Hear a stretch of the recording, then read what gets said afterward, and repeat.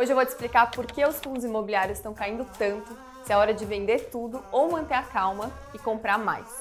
Antes da gente começar, só te falar rapidinho que eu deixei aqui embaixo um link para o curso do Max sobre FIIs e também para o nosso e-book completo com tudo que você precisa saber sobre os fundos imobiliários. Põe a vinheta aí.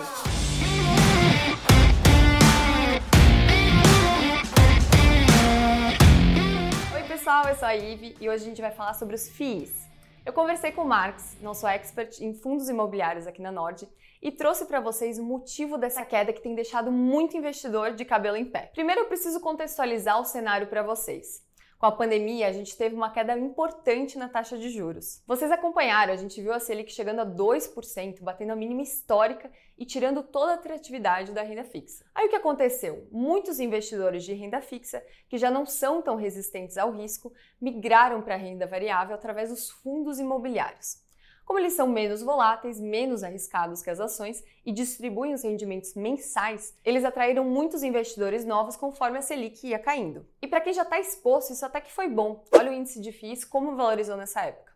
Só que muita gente entrou justamente com esse pensamento de usar a baixa volatilidade e o pagamento de rendimento mensal para substituir o dinheiro que estava em renda fixa. Sem entender muito bem o que eram esses FIIs, como eles funcionavam, olhando só para o preço do yield, que no caso dos FIIs é quanto aquele ativo vai te pagar todo mês. E aí que está o problema. O que a gente está vendo agora é uma retomada da taxa Selic.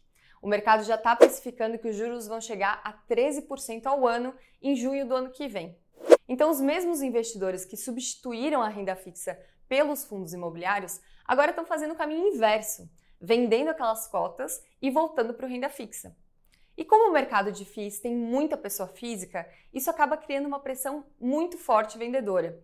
Muita gente vendendo e o preço cai, é natural. Mas quais tipos de FIIs estão sendo mais prejudicados? Os FIIs de papel, nem tanto. A grande maioria deles tem os CRIs indexados ao IPCA e entrega esse IPCA em forma de rendimento mensal para os cotistas. Como essa taxa está subindo, os rendimentos sobem também e parece que os investidores ainda estão bem satisfeitos com essa classe. Agora, os FIIs de tijolo, que não têm essa dinâmica, estão sofrendo uma pressão vendedora muito forte. Os FIIs de tijolo são aqueles fundos que investem em imóveis. Então, antes de investir, a gente tem que avaliar os fundamentos do ativo. O padrão construtivo do prédio, a localização, os contratos de locação, risco de crédito dos inquilinos, a vacância e diversas outras questões. E acontece que diversos fundos de tijolo que estão sofrendo essa pressão vendedora, estão com o preço de cota caindo, continuam exatamente com os mesmos fundamentos de antes. E se a gente comparar com os preços dos imóveis em regiões similares ao mundo real, a gente vê que os fundos estão sendo negociados na bolsa com desconto muito grande. Aí fica bem claro que essa queda no preço dos fundos de tijolo é por conta simplesmente do fluxo vendedor e não de uma deteriorização dos fundamentos dos FIIs. O mercado de galpões logísticos, por exemplo, está com uma perspectiva muito boa para os próximos anos. As lajes corporativas estão com as empresas voltando agora com os funcionários fora do home office pós-pandemia. Eles têm uma perspectiva boa para o ano que vem. Shoppings também estão com uma melhora gradual agora que a pandemia está acabando. Ou seja, os prédios continuam lá, os inquilinos continuam pagando aluguel e a perspectiva é de melhora para essa classe de ativo. E vendo só a cotação sem saber o porquê isso está acontecendo, fica difícil perceber isso, né? Então, com o preço caindo e fundamentos se mantendo ou até melhorando, é uma clara oportunidade para o investidor que tem estômago, aguenta a volatilidade no curto prazo e tem visão de médio e longo prazo. Para quem está pensando em entrar em FII, essa é uma janela excelente de entrada. Além das boas perspectivas do setor, agora você vai estar pagando mais barato por um portfólio de imóveis do que se você comprasse diretamente no mercado imobiliário. A gente vê que o preço que eles estão negociando na bolsa, quando comparados por metro quadrado, não conversa com os preços que a gente vê em uma transação no mercado imobiliário. É basicamente pagar mais barato pela mesma coisa. Mas e quem já tem? Quem comprou lá atrás e está vendo as cotas caindo sem parar? O conselho que o Marx dá é paciência. Não sai vendendo agora só porque está caindo. Continua com seus aportes, foco no médio e longo prazo, que eventualmente essa pressão vendedora passa.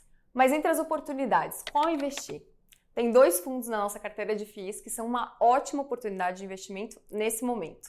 O primeiro é o HGRE11. O fundo tem participação em 21 imóveis espalhados em diversas cidades entre a região sul e sudeste, mas com a grande maioria em São Paulo.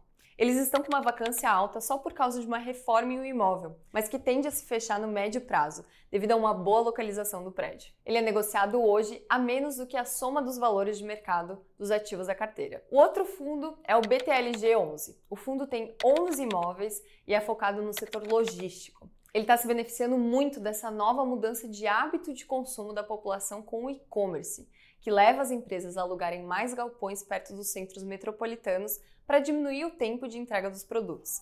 E você, tem FII na carteira? Tá desesperado ou tá tranquilo? E quem não tem, acha que é hora de entrar ou vai esperar mais um pouco? Deixa aqui nos comentários e se quiser, chamem o Marcos no Instagram se vocês tiverem qualquer dúvida sobre fundos imobiliários. Um abraço e até a próxima!